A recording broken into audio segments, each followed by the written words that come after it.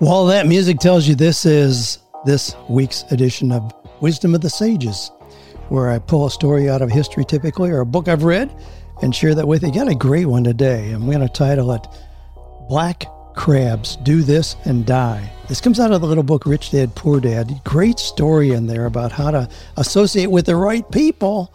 That's a real important principle here. Hey, I want to unpack this. Stick around. We're going to be back with this story right after these messages from our sponsors.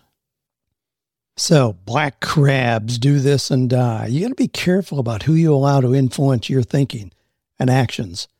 Now, in the book Rich Dad, Poor Dad, Robert Kiyosaki tells the story of the Hawaiian black crabs. Now, if you go down to the beach early in the morning, you can find black crabs pretty much everywhere. If you gather them, you put them in your bucket, just continue walking along the beach. But now those crabs start thinking, we're bumping around in this little bucket, making a lot of noise, but going nowhere. Eventually, one crab looks up and thinks, there's a whole new world out there. If I could just get my foot up over the edge, I could get out, get my freedom, see the world in my own way. You also may suspect this may not end up well. So he stretches a little, pushes up, and sure enough gets one foot over the edge. But just as he's about to tip the balance and go over the edge, you know what's going to happen.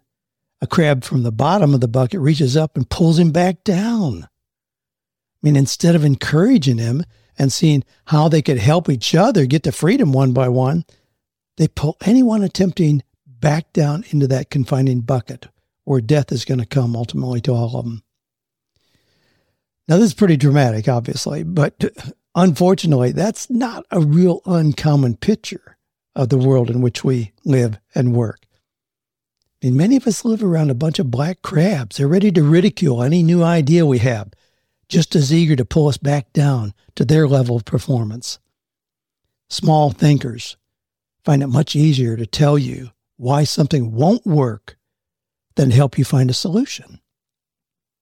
People who feel trapped and are struggling at a low level of success are seldom the ones who are going to cheer you on to a new adventure.